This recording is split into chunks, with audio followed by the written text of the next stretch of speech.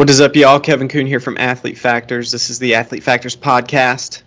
This is my first ever episode with two guests, so I'm excited to do that. So, my guests today are Dylan Harris and return guests, Stephen Maychek. How y'all doing today? I'm doing pretty good. Yeah, I can't say anything else for myself. About as good as I can be.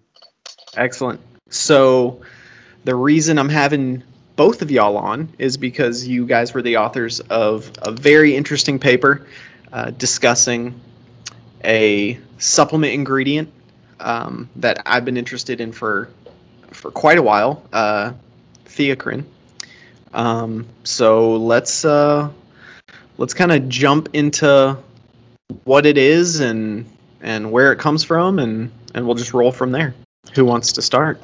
I'll start us off. So, theocrine, basically, it's just a compound that resembles caffeine. The major difference is that it has a methyl group in the carbon 9, along with an extra ketone group. Pretty much where it comes from is, it's a naturally purulene alkaloid. It shares the same greenness as green tea, and actually comes from, very similarly, it comes actually from a fruit called Theobroma grandiflorum, which resembles the cacao. Sorry, I can't remember how to. You can cut that out. That's the A. I won't.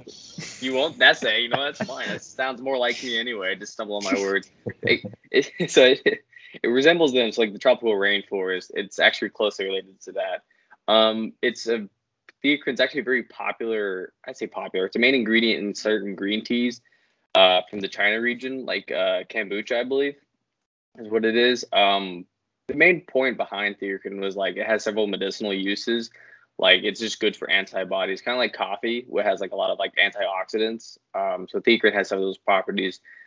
What else is there? Just it's thought to have like the same effects as caffeine, but it's just a very under-researched supplement right now.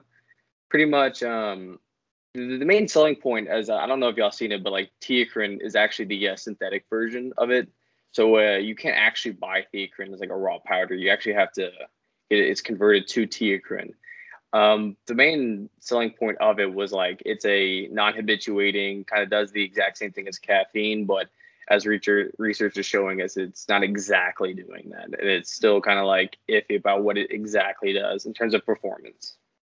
Gotcha. So my first exposure to it was working as a supplement. I was vice president of research and development for a supplement company, and Compound Solutions, who makes theocrine, one of their reps stopped by, and they were just showing me basically some of their preliminary data, just looking at the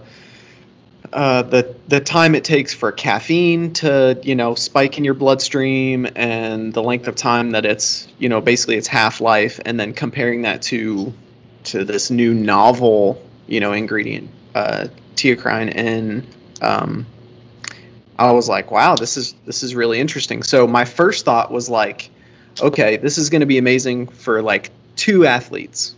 And like, I don't know if you can consider one of them an athlete, but endurance athletes who are doing long event stuff, like longer than a marathon. So like ultra marathon, half Ironman, things like that, where you're going to be, competing for hour after hour after hour after hour. Like maybe this would be super beneficial. And then the other thing I thought of is like back mountain hunters.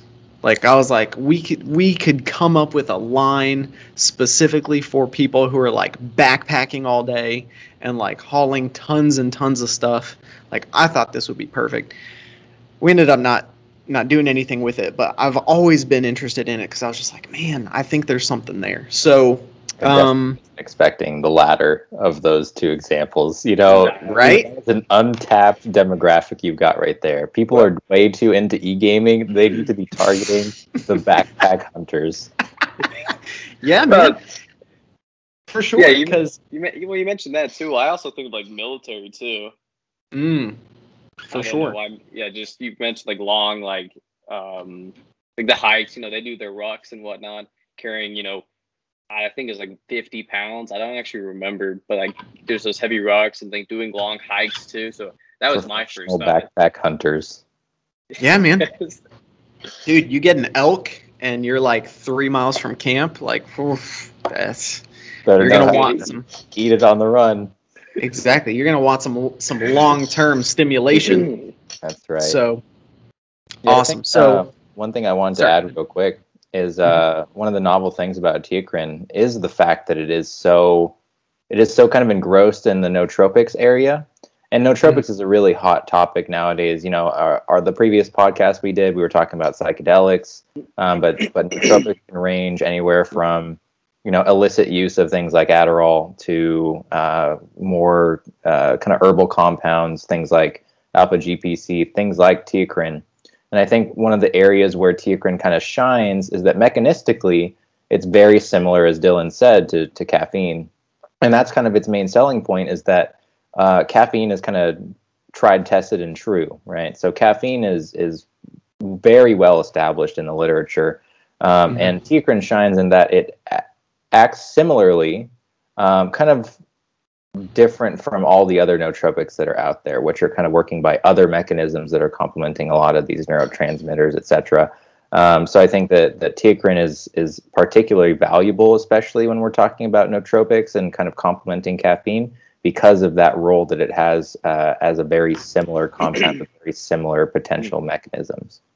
Gotcha. So it comes basically from green tea. Yeah. Gotcha. So like if I just go to the store and I buy some green tea, like I'm ingesting some tea? Yeah. That's something I didn't really look too much into, but yeah, it has some, I don't know the exact like milligrams or anything like that, but it usually contains at least some Teucrine in it, like naturally occurring the Teucrine. It will be labeled as Teucrine, not like Teucrine. I know like a lot of stores that sell like, especially like I don't want to say healthier stores, but like kombucha where it's marketed, that will have like some Teucrine in it as well, because that's where the main that's like that fermented. I got a telemarketer call. That's awkward. That's great timing. Getting a telemarketer call right, and as soon as it started. Awesome. We love that. But yeah, so like kombucha, the fermented teas and whatnot, that has Teucrine in it as well. So it's not just regular green tea, but like kombucha, because it's when it's made from that the Theoroma grandiforum, it's also found in another flower that is used for kombucha. I just don't remember what it's called, and I'm not going to butcher pronunciation again. Gotcha. It's probably very similar to, without looking at the actual gram amounts per amount of other, source material. It's probably very similar to caffeine in the sense that, you can get caffeine from dark chocolate and other chocolate compounds. But how practical is it to get your caffeine from chocolate, right? Right. You don't really see a bunch of people taking like caffeine leaves either and just kind of like chewing on those. Or, as another example that's a little less related, you can get, creatine from red meat, but it's relatively impractical, which is probably heresy to say in Texas. But, you need to be eating at least a kilo of red meat per day to get even close to the amount of creatine that you would need to saturate skeletal muscle. So, when you're talking about sources, like those sources are important, but it's probably, without looking at the source material, it's probably difficult to get enough Teucrine from consuming foods that naturally have it. Gotcha. So in order to determine like whether it's, well, before we go there, let's talk about the name of your paper here. So I've got it right here for those of y'all interested. And this is open access, so everyone can just Google it and take a look. But I'll include a link. So Teucrine is a potential caffeine alternative for enhanced ergogenic and cognitive performance in athletes, a call to action and a brief review. So in order to determine if it's a potential alternative for caffeine, it's going to be really helpful for people to understand, like, what is the role of caffeine for athletic performance? What are the pros? What are the cons? And so from there, we'll have a little bit more of a framework to understand the potential role of theocrine or teocrine. So can we talk a little bit about caffeine's role in athletics? Absolutely, yeah.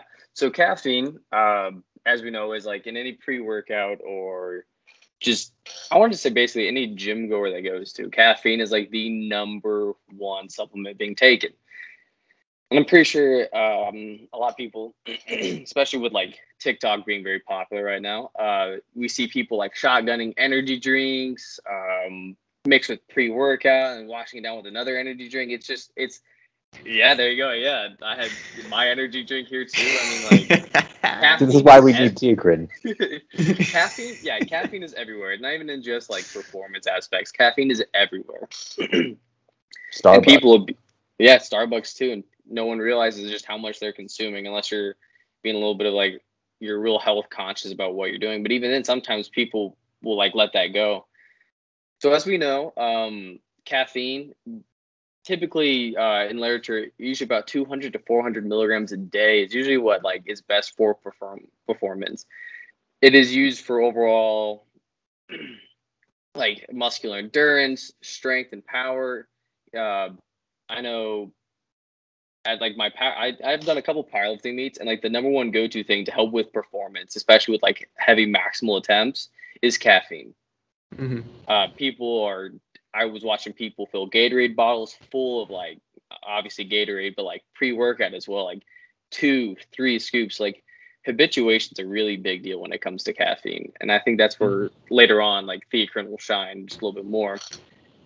Also with like caffeine's ergogenic effects as well. So a con is the habituation, just how much people are consuming and just the overall, like it's everywhere. And the way it's marketed too, like no one ever really talks about like they do, but in terms of performance, no one talks about how bad caffeine can be, and then how people are so like gung ho about buying pre-workout and needing that before their workouts to even get one. So the pros about it, it helps with like mental fatigue and whatnot, and so that way, when you're feeling good and you feel like you're not tired, you're able to squeeze out a few more reps or push an extra mile or two more than what you have been able to beforehand. Mm-hmm. And so, yeah, and just like, it just helps like increasing reaction time too. So like, one paper that I cited was from Marissa Bello that compared caffeine and theocrine in soccer. And so one of the things they looked at was like, they had increased reaction time. So caffeine helped with that. Theocrine did not. They didn't see anything with that, but caffeine was able to help with increased reaction time, decision making, so they're able to make smarter, maybe better plays because of that. So that's what kind of caffeine is like able to do. Gotcha. So when we talk about the cons, like when we're talking about habituation, for those who may not really understand like what does habituation mean? Like what are we talking about here when especially when it comes to higher doses like that you'll find, like we're not talking about somebody who has a cup of coffee every day. Like we're talking about people who have like maybe 4 to 6 cups of coffee a day, or who have an energy drink and pre-workout and coffee every day. Like what does that look like? What does that do as time goes on? So I want to jump into the deep end just already.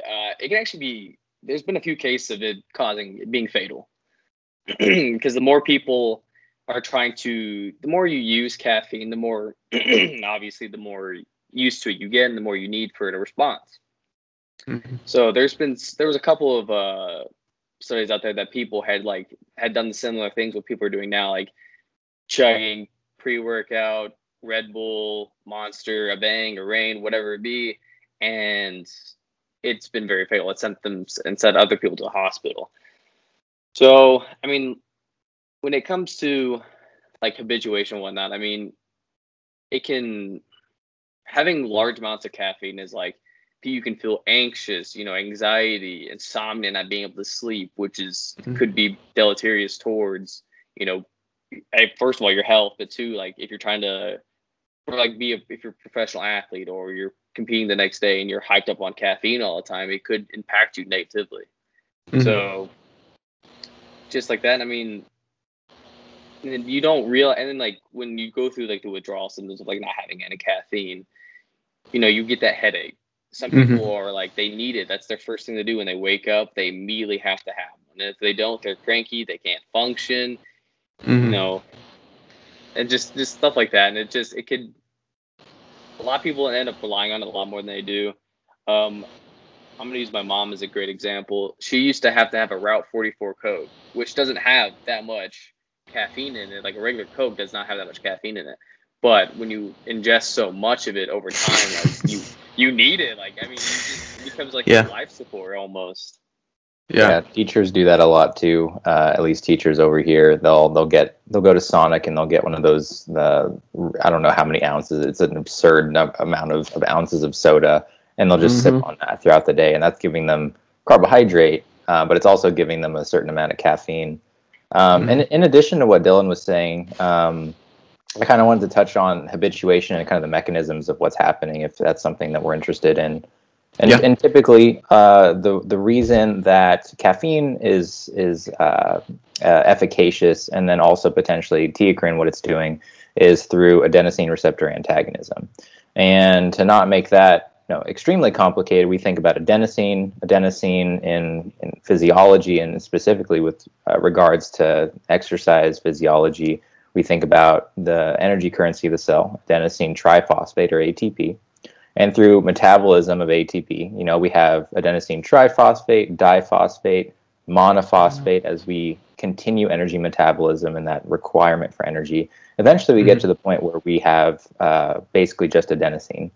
And that adenosine, when it binds to adenosine receptors in the brain, that can cause us to feel tired, which kind of makes sense. If ATP is energy and we're burning through energy, eventually we're going to get to the point where all we have is kind of that base material that's going to accumulate and cause fatigue. So what caffeine is doing is it's antagonizing or blocking that receptor, preventing adenosine from binding, and therefore you're not necessarily making yourself energized, which is what a lot of people assume caffeine does. And there are some effects where caffeine can do that because it is a central nervous system stimulant. It has some effects on blood pressure, heart rate, things of that nature. But mainly what it's doing is it's increasing reaction time, alertness, all these different things through that adenosine receptor antagonism by blunting the perception of fatigue. And that's potentially how teacrine is also working. And a lot of those things are still being kind of elucidated or figured out in comparison to caffeine. And with habituation, that's pretty much what's happening is negative feedback. If we're blocking those adenosine receptors all the time, our body needs that adenosine to bind in order to feel those feelings of fatigue and then regulate our body properly to, lay down, get sleep, get rest, flush that adenosine out, all that stuff. So we're going to upregulate those adenosine receptors. And so where part of this addiction portion comes in is that now we have an inordinate amount of adenosine receptors based on that upregulation of constantly blocking them. And then if we don't consume caffeine, that feeling of fatigue is basically exacerbated or magnified because we have all these adenosine receptors, we have all this adenosine binding. So we need that caffeine to kind of make ourselves feel normal at a certain point. So that was pretty much a down and dirty of how that addiction happens. And it's something that I think is really important for people to understand how caffeine is working, especially if they're trying to optimize on caffeine or other compounds that are working very similarly, because understanding how the receptors, the different mechanisms of caffeine are functioning allows you to kind of manage the amount that you're taking in, especially given the recommendations.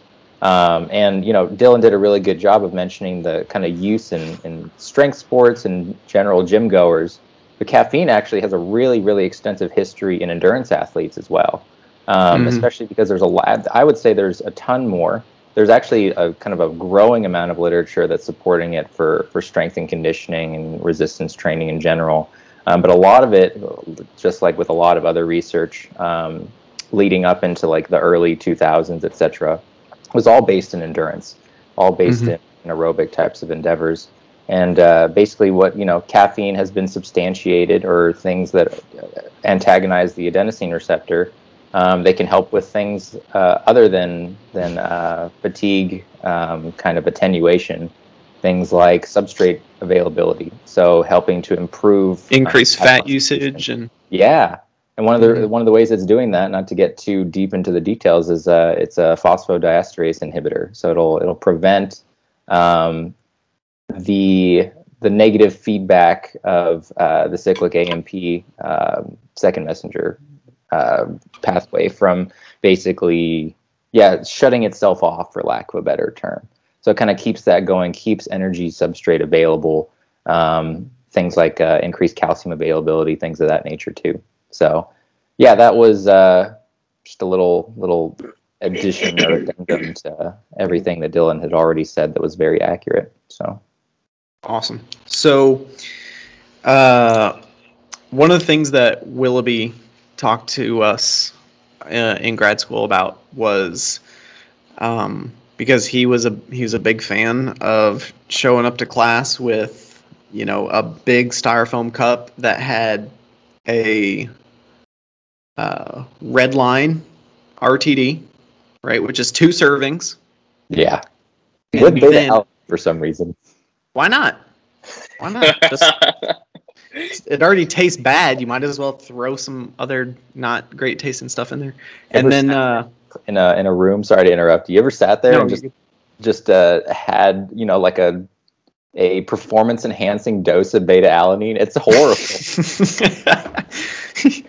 The paresthesis and tinglies and all that. No, thank goodness. No. Sitting in a chair trying to lecture or listen to a lecture, there's no way.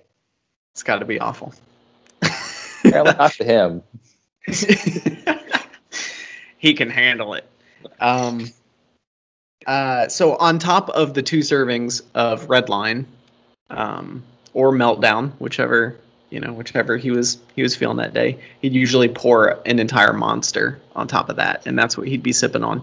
And so he would tell us, like, hey, your receptors, they're gonna get fried doing this. So I don't think this is the episode to discuss it, but he would talk about ways for us to reset our receptors and feel like a quote unquote thermogenic virgin, which is always great. So he taught us some tricks of the trade, which is fantastic. I thoroughly enjoyed it, and we could be on, like, I was taking Redline Black on Blue Ultra Hardcore, like the capsules. I would take 1 or 2 of those every morning because I was up at 4:30, and I'd be working basically all day until 9 or 10 at night. And you got to get in a solid workout, so that's a great way to do it. But yeah, you get to Thursday or Friday and you're like, it's not cutting it anymore. Maybe I should take 3. Well, that's probably not a good idea. So he was like, here's what you do. Starting on the weekend, you do this, this, and this, and then come Monday morning, you take 1 or 2, and you're like, woo! You want to share what this and this is? We'll talk about it once we finish recording. I'm not trying to get held responsible for anything. Sounds very proprietary in nature. So we never had this discussion. Apparently, he holds back out on us. It's surprisingly simple. So it's not dangerous at all. But it's we'll talk about it after. So I tried to do it the dirty way, which is just complete abstinence for a while, and then I ended up pulling my back a week out from a powerlifting meet, and so I decided to never go off of caffeine. It's too dangerous. Once you're on it, you got to stay on it. Yeah, that's right. It's the withdrawals aren't the only thing. You just become a useless lump of flesh, actually. Nice.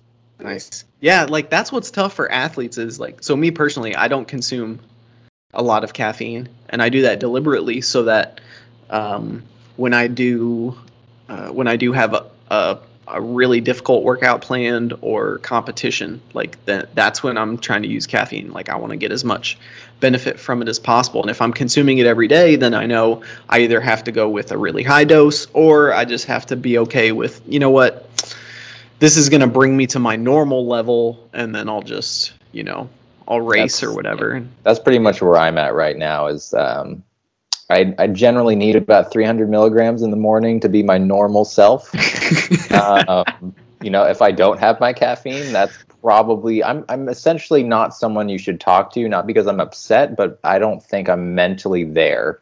It's literally an out-of-body experience. It's horrible.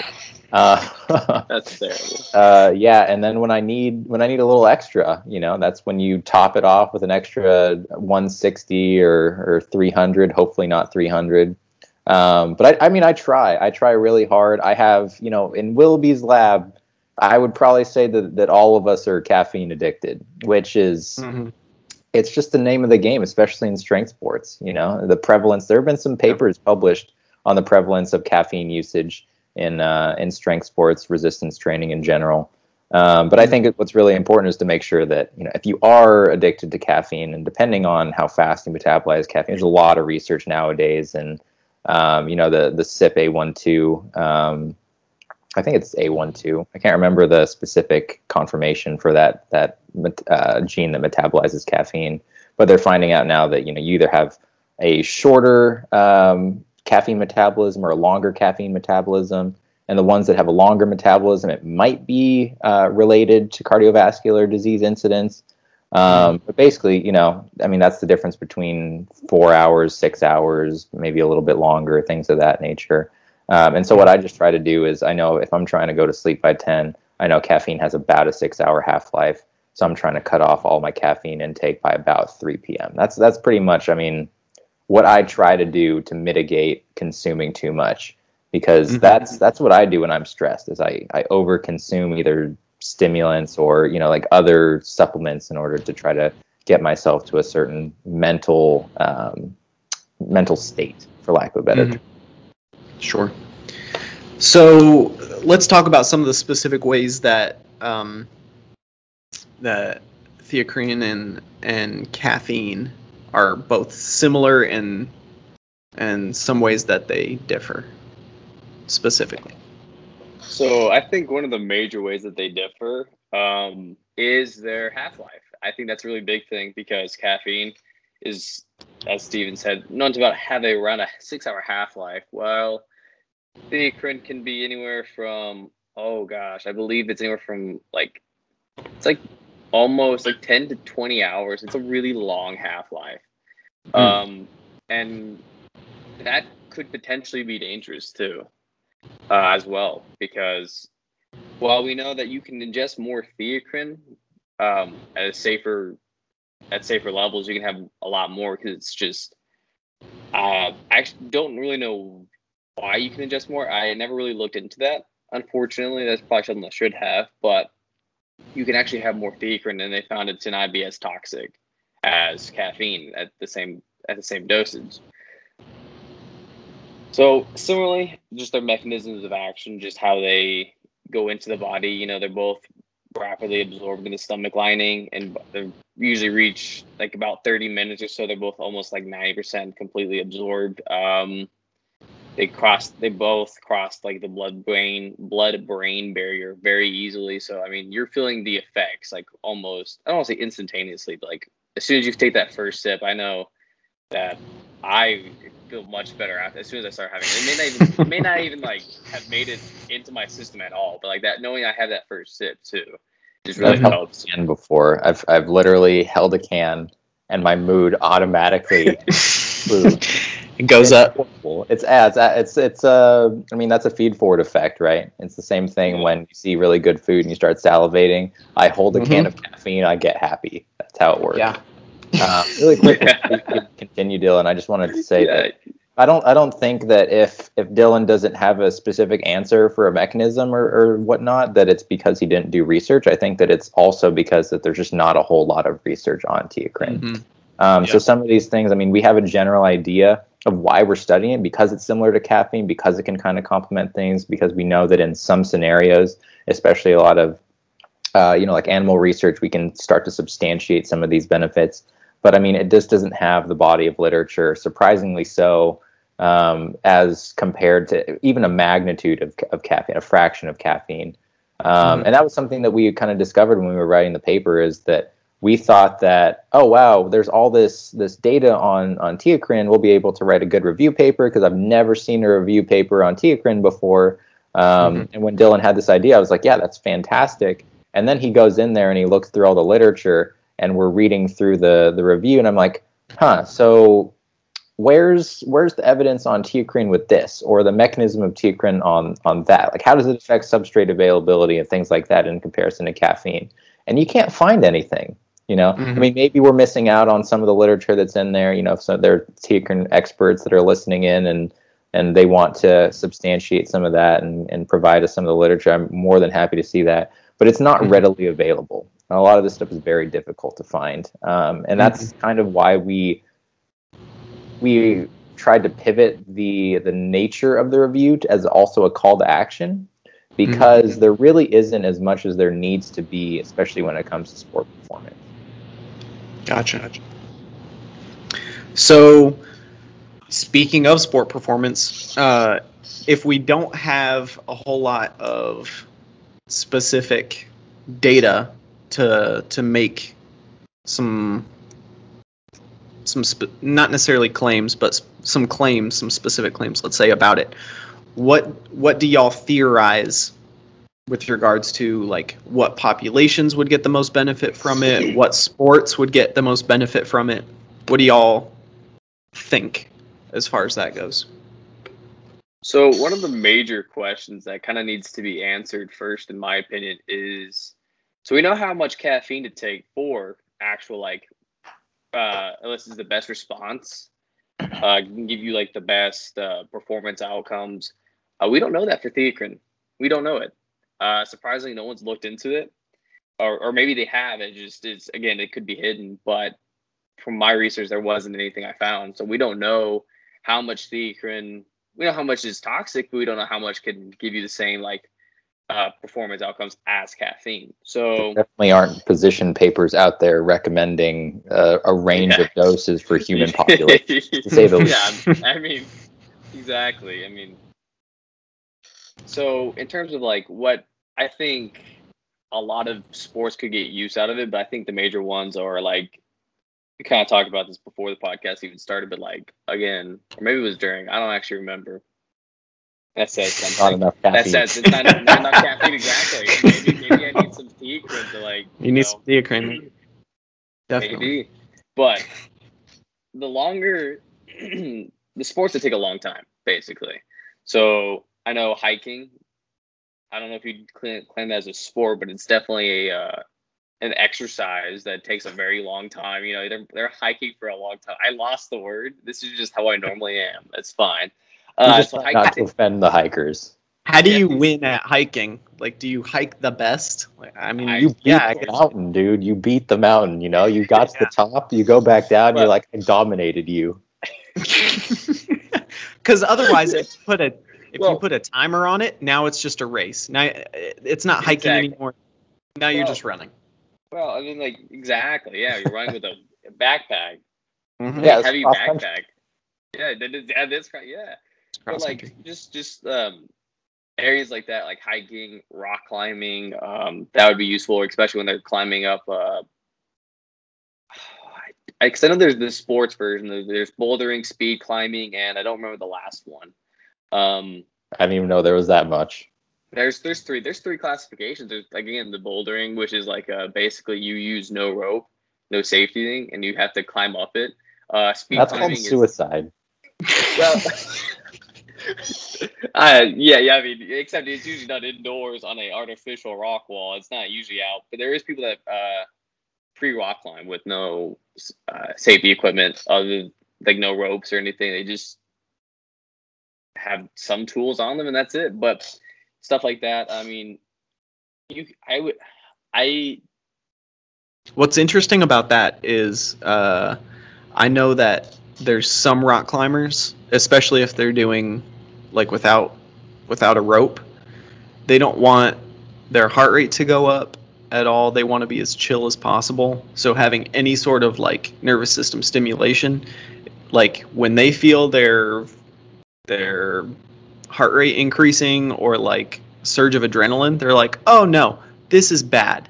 This means I'm probably about to die. So I don't know. I mean, but everybody's different. So there might be some who are like, yeah, hook me up. But I think that's really crazy. That actually makes a lot of sense from the perspective of I probably don't want to be kind of fidgety and nervous when I'm trying to make sure that I'm holding on to a rock for dear life.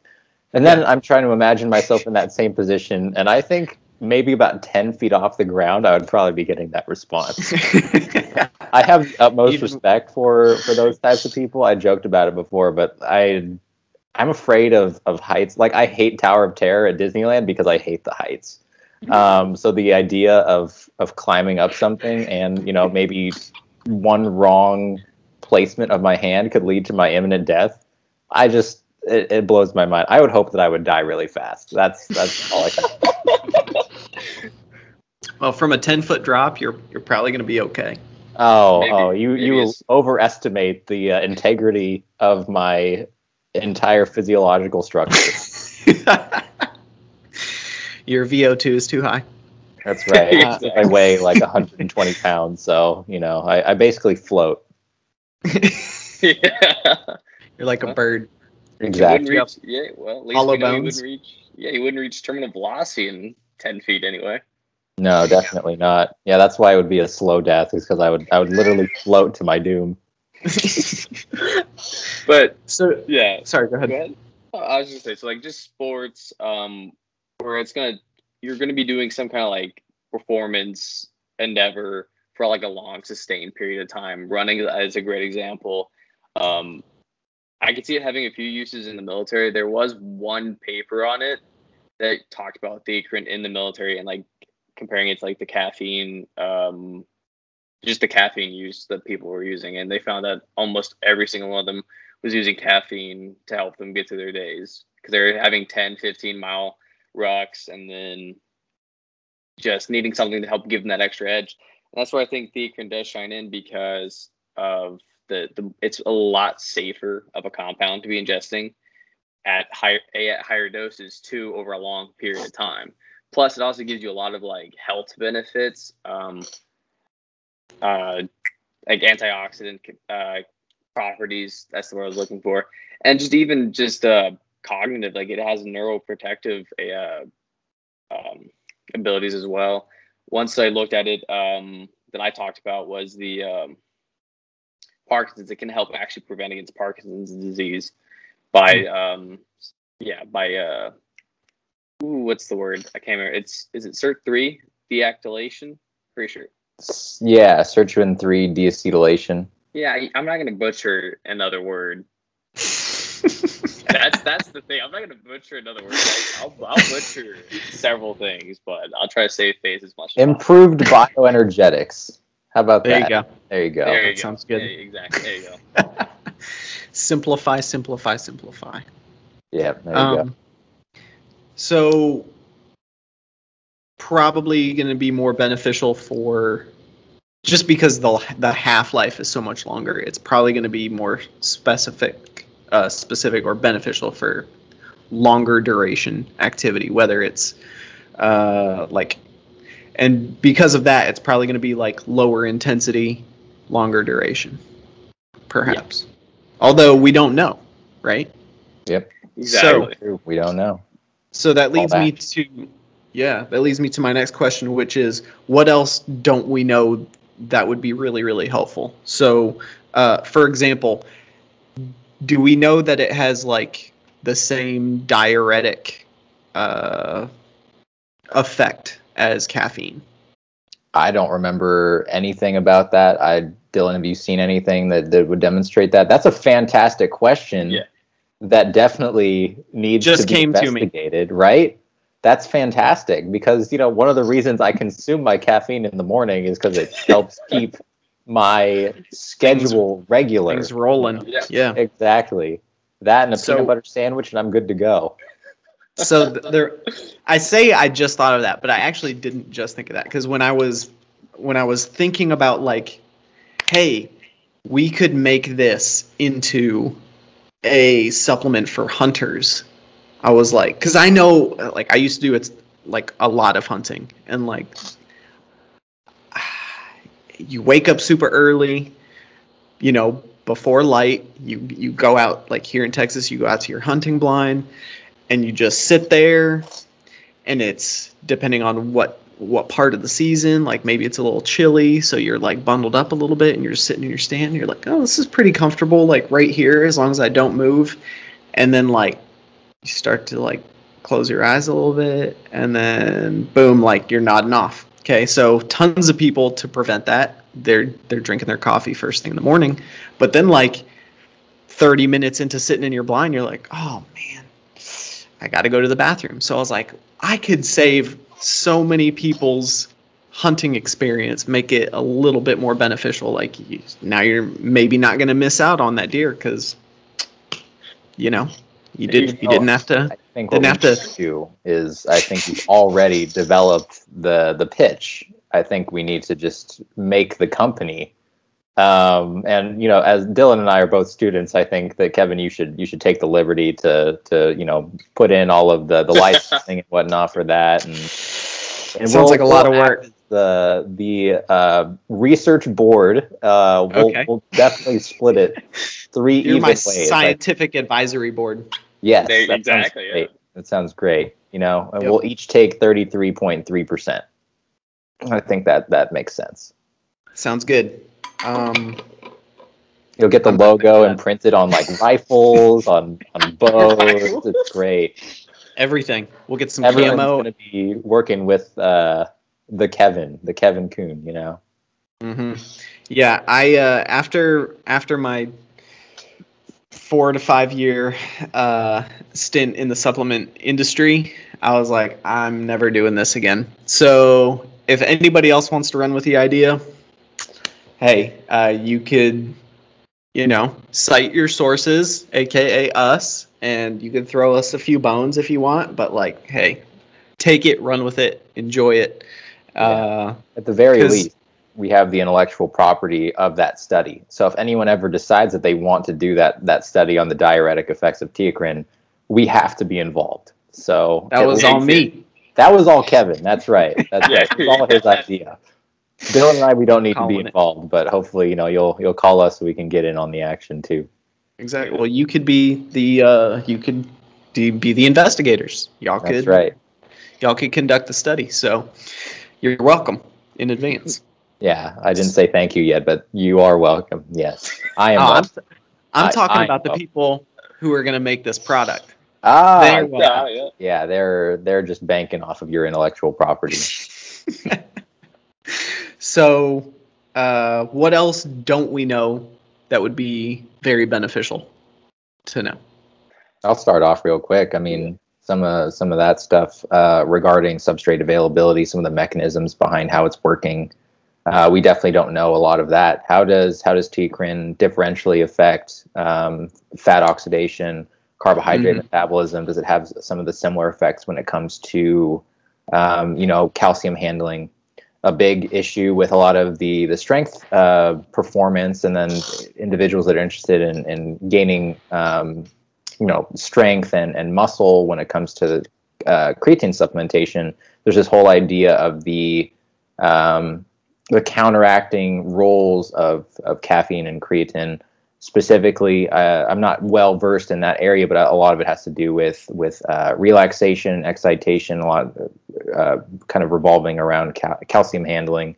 So how is teocrine affecting that? Because if we can actually optimize some of the effects of creatine by using teocrine instead of caffeine, or at least supplementing our caffeine with teocrine instead of purely using caffeine, can we get some more benefits out of some other supplements too? And then, as we kind of already talked about, we don't really know a whole lot in athletic endeavors, so we don't know nearly as much about anything revolving exercise, including endurance exercise, including strength, which, given the body of literature with caffeine, we're only starting to kind of touch on the benefits of caffeine for strength and conditioning. So just kind of, I think we understand that the mechanisms are there. There's a few kind of more preliminary trials that demonstrate that there is some evidence that teacrine is beneficial.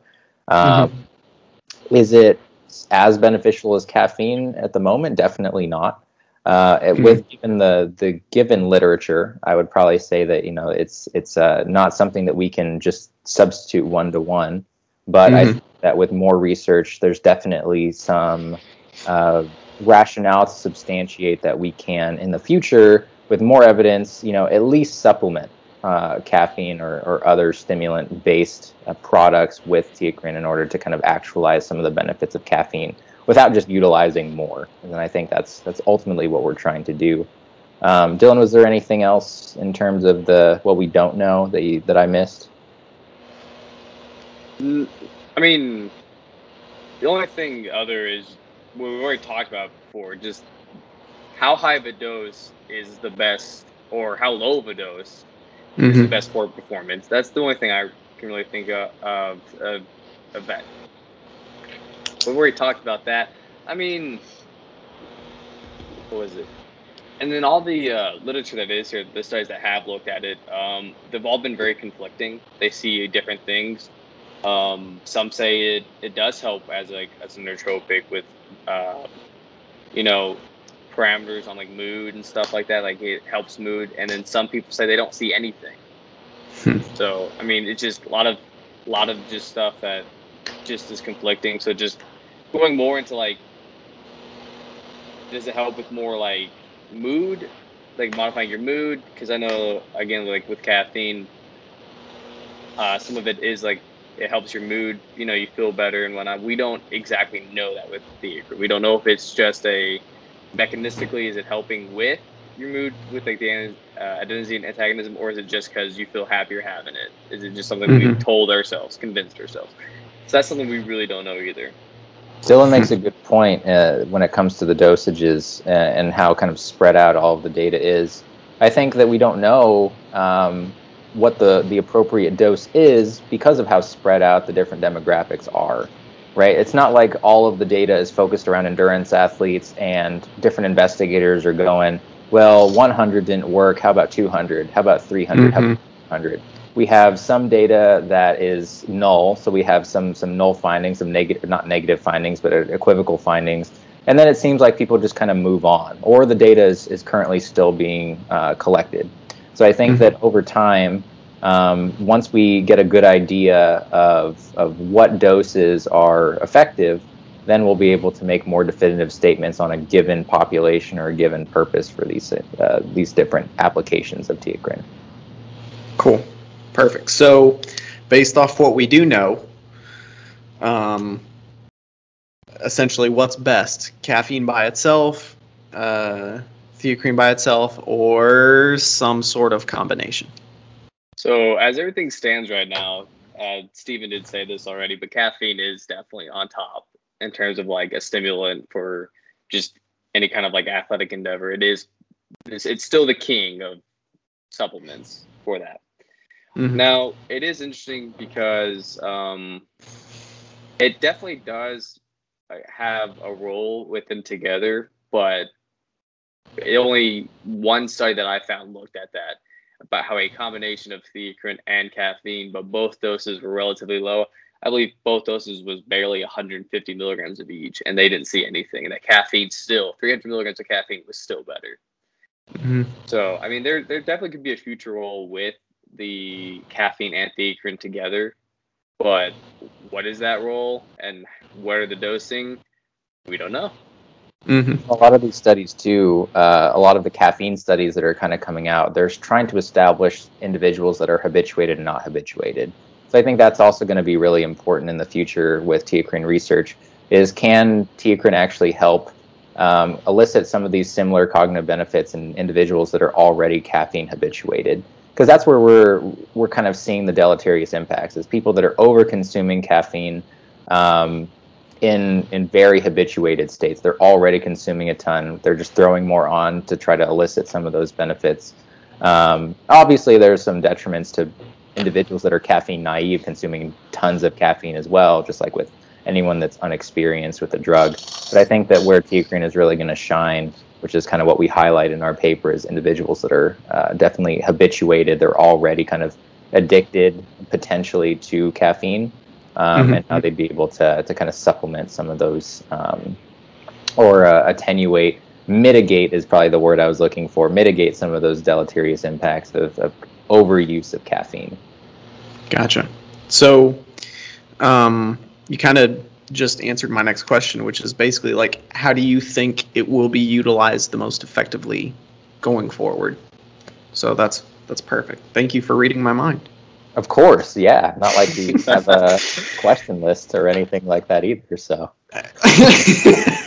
dude, I was expecting you to say something like, well, all the caffeine's kicking in, and now I'm just working on another level. But you know what? That's fine too.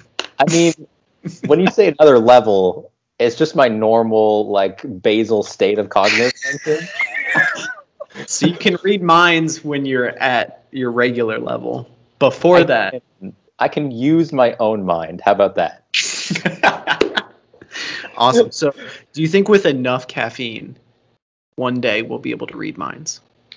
You'd die beforehand, but no. Okay. All right. Well. Maybe that is what it takes to read minds. Death, yeah. It's like it's like one of those physiological, like, barrier supersessions where you're able to temporarily overcome your physical boundaries, but you die, you know? Is it worth it? Like, it could be. Is it worth it? Do it for science, man. Like, think about it. You're sitting in a room with a guy who has a bomb, you know, and there's like a passcode, and you know, you're like, give me the passcode, man. He's like, no, of course not. And then you just have a crap ton of caffeine on hand. You slam it, you tackle him, you get the code. It's all there. You saved, you know, at least another countless person. Lives. Yeah. Hopefully at least one other person. If it's just you in the room with them, probably not worth it. I mean, like, you mentioned that, but, like, do you think he's really gonna let you slam down like 4 like 300 milligram energy drinks, or like however many it takes? Dude, if I have a bomb, you know, like, what are you gonna do?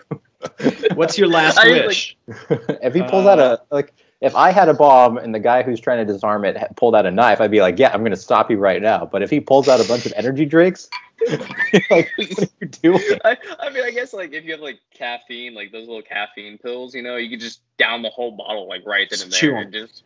Yeah, that's right. I think what it's going to take, and this is definitely not a recommendation, is it's going to take the perfect combination of caffeine, teacrine, as well as DNP and ephedrine. I think that it's going to be a very specific combination of things that will literally, in doses that are too high, kill you. So let's throw in some beta-alanine just to round it out, right? Yeah, exactly. I mean, what else is going to pull you into action rather than the paresthetic feeling of ants crawling all over your face? Yeah, that just means your skin's more receptive, so you're able to make even quicker decisions because you're already tingling. Yeah, that's right. It's like Spider-Man. Yeah, exactly. You might be able to stick to walls because of the sweat, too. I hope everybody listening is like, all right, we need to study this. Like, let's get together. Let's make this happen. I want to reiterate that I'm not recommending that people consume a bunch of stimulants altogether, especially ones that have been literally proven, like, if you overconsume them, that you might die. So that's the reason why ephedrine's banned, is because people are like, oh yeah, this works. If I just keep taking more of it, that'll be, you know, that's more fat loss. That's not how it works, guys. That's not how ephedrine works. And that's why it's banned. You know, people just ruin good things. This is why we can't have nice things. That's right. You know, people ruin it. We're using lower doses of anabolic steroids. No one would have ever, you know, figured out or caught on. That's a very fair point. But people just want to win, man. They just wanted it. They just want it too bad. That's right. You get that mentality where you're like, hey, I'll do whatever it takes.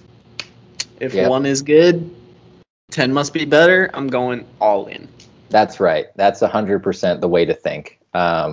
Hopefully your listenership, it has a little bit more insight than to take things very literally, but I hope so. So, for all those listeners, let's say they want to get their hands not on those other things that you were just discussing, not disgusting. They want to get their hands on some teocrine. How do they do that? I think the easiest way is you can just go to Amazon, type in teocrine, and you can buy some there. Yeah. I haven't seen like the powder form or any other thing with that like in the store or anything like that. You may be able to go to like I know here in Waco we have a drug emporium that may have it, but I'm not entirely sure. But again, Amazon, bulksupplement.com, I know they sell like a bunch of like bulk supplements of whatever. Yeah. Mm-hmm. I don't think Dylan ever talked about it, but the words sound very similar. Teocrine and theocrine, they're basically the same thing. It's kind of like Creapure and creatine, right? So teocrine, like the word T and then crin, is actually kind of a proprietary formulation or what's the word I'm looking for? Like purification of the general teocrine molecule. So just to make sure that we're differentiating there. And with regards to purity, you might want to go with something that's been a little bit more empirically studied, like teocrine, which you'll see in a lot of the research has the little trademark or the little, what's it called? Little logo on it to make sure that you don't copyright logo. And there you go. Copyright. Little C. Yeah, a little C. Yeah. Blanking on what the C stood for a second. But yeah, you just want to make sure that you're doing your due diligence. If you're not getting something that's a more proprietary, more studied version of it, then you might want to go ahead and try to make sure that you're getting the purity tested. Not literally, but if you're going with a company that has the certificate of analysis to make sure that you're getting a high quality product. I know Bulk Supplements does that. So that's a recommendation there too. But yeah, you can go on Amazon. You can pretty much buy as much of it as you want. You might indirectly get some of it from some of these nootropic supplements that are going out on the market. One of the benefits to the industry is that teocrine, I'm assuming, is more expensive than caffeine because you can buy probably about a lifetime worth of caffeine for probably $100, something of that nature. Not recommend buy caffeine powder because that's a very dangerous prospect. It doesn't taste very volatile. Good. Yeah, very, very volatile. You don't want to accidentally take a gram of caffeine when you meant to take a gram of creatine. And if you end up taking a similar effective dose, like 3 to 5 grams of caffeine, I mean, you might end up in the hospital. In the hospital, yeah. Yeah, so you're gonna have a bad time. You're definitely going to have a bad time. You might be in the fetal position in a corner for a while before the ambulance gets there. But definitely don't do that, and definitely don't experiment. Yeah, or superhuman, but definitely Dylan said that. I didn't say that. I don't recommend it either, though. No, I'm trying it. And we're definitely not advocating for getting a bunch of teocrine and like slamming it and trying to be your own case study, because we really don't know. There could be some deleterious impacts that we're not aware of yet, just because they haven't been studied in humans in higher doses. Yeah. Sorry. Yeah, I was gonna say that's a great point too, because everyone, like caffeine especially, I know everyone has a different tolerance to it as well. So with teocrine, it's do not know, but it's probably the similar situation where everyone handles it a little bit differently. Some people may be able to consume more and have none of those like adverse side effects. Like, I know several people that can like slam down an energy drink and then go to bed, like 300 milligrams, and then go to bed. Now, are they actually getting good quality sleep? Probably not. But can they still go to sleep? Yes. And that's kind of similar with theocrine. It's just you may be able to tolerate way more, but we don't know. So you probably shouldn't just go around just slamming a gram just because you think it's okay. Yeah, that's where a lot of those mechanistic research studies are going to come in, is looking at maybe the receptor differences. So how strongly is teocrine binding, antagonizing adenosine receptors in comparison to caffeine? How is teacrine metabolized when it comes to, or is it using similar enzymes to break down teacrine as it is with caffeine? A lot of these things are, in my mind, or Dylan can correct me if I'm wrong, we are unknown. We have no idea how these things are different in that regard. So I think that's where we're going to get a lot of information on how we can titrate doses up or down depending on the different things that we're using it with, whether caffeine or other nootropic or ergogenic supplements. Awesome. Well, y'all, that kind of rounds out all my specific questions. So if somebody wants to reach out to y'all and either ask some questions or they want to just follow your work, what's the best way to do that? Go, Dylan. Okay, I don't know. I've never been asked this question before. I mean, they can always first podcast, first publication. Yeah. First time being asked. Man. Yeah, exactly. I know it's a lot of firsts for me. I mean, you can reach out to my Instagram. I mean, Dylan_Reis. Email me at my email with REIS. Spell the whole thing. DILLON_REIS. Or you can email me at DILLON_Harris1@Baylor.edu. Yes. So. I've given the spiel before, I think, but you can find me on Instagram. That's where I'm wasting most of my time. My Instagram is stretch, like the word, stretch, the thing that I don't do as much of as I need to nowadays. _RX, like prescription. So stretch_RX. That's my Instagram. If you want to email me, that's Stephen with a V _Machek, MACHEK, the number 2 at Baylor.edu. But if you want any of the research publications, both Dylan and I are on ResearchGate. That's a great way to obtain. The teacrine review that we wrote is open access, so you can basically just take the link that Kevin puts up, and you can get it that way.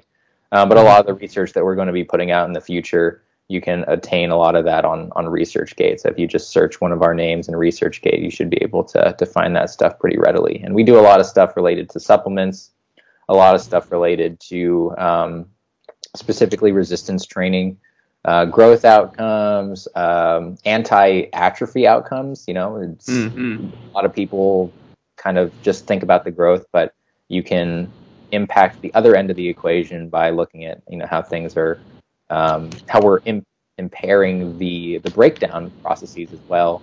So a lot of things related to resistance training, nutrition, everything of the like, specifically related to supplements. That's what we're trying to do in our we don't have a definitive lab really, specifically because I'm leaving. Right, I'm leaving Baylor. I'm taking my got a job, in Arkansas. Yeah. So that's me making my own lab, I suppose. And then Dylan is starting a master's program under Dr. Leslie Funderburk. So she does a lot of research in sports supplementation. She's published a lot of papers in the past few years on leucine, things of that nature. She's doing a lot with her current student on fish oil. So there's a lot of really cool stuff that is going to be put out by her lab, either by her students other than Dylan and Dylan himself, and then hopefully I'll be putting out some stuff in the near future that will be as interesting, maybe not, to read as a lot of stuff putting out. No, it better be interesting so I can get you back on the podcast. Yeah, well, if it's not, I can still turn it into a big joke and it'll still be entertaining. Awesome. Sounds good. Well, anyway, gentlemen, thank you so much for taking the time to do this. I've had an excellent time and I've learned quite a bit, and I'm probably going to go get a little bit of caffeine right now. Might be some green tea, so I get a little bit of theacrine in there as well. Who knows? We'll see. Yeah. But, thank you guys so much for doing this. And, any final thoughts? You get you get your green tea. Not only are you getting the teacrine, but you're also getting the theanine, which is a really cool other compound that helps kind of, buffer the stimulant jittery aspects of caffeine. So that's a cool thing too. Perfect. Well, I will definitely go ahead with the green tea then. Yeah, Yeah. good plan. Awesome. Thanks for All right, having us on. For sure. Yeah, thank you for having My pleasure. Yeah, thank you. Yeah, thank you. For sure. My pleasure. Alrighty, y'all. Thanks for watching and listening, and stay tuned for next week's episode. Adios.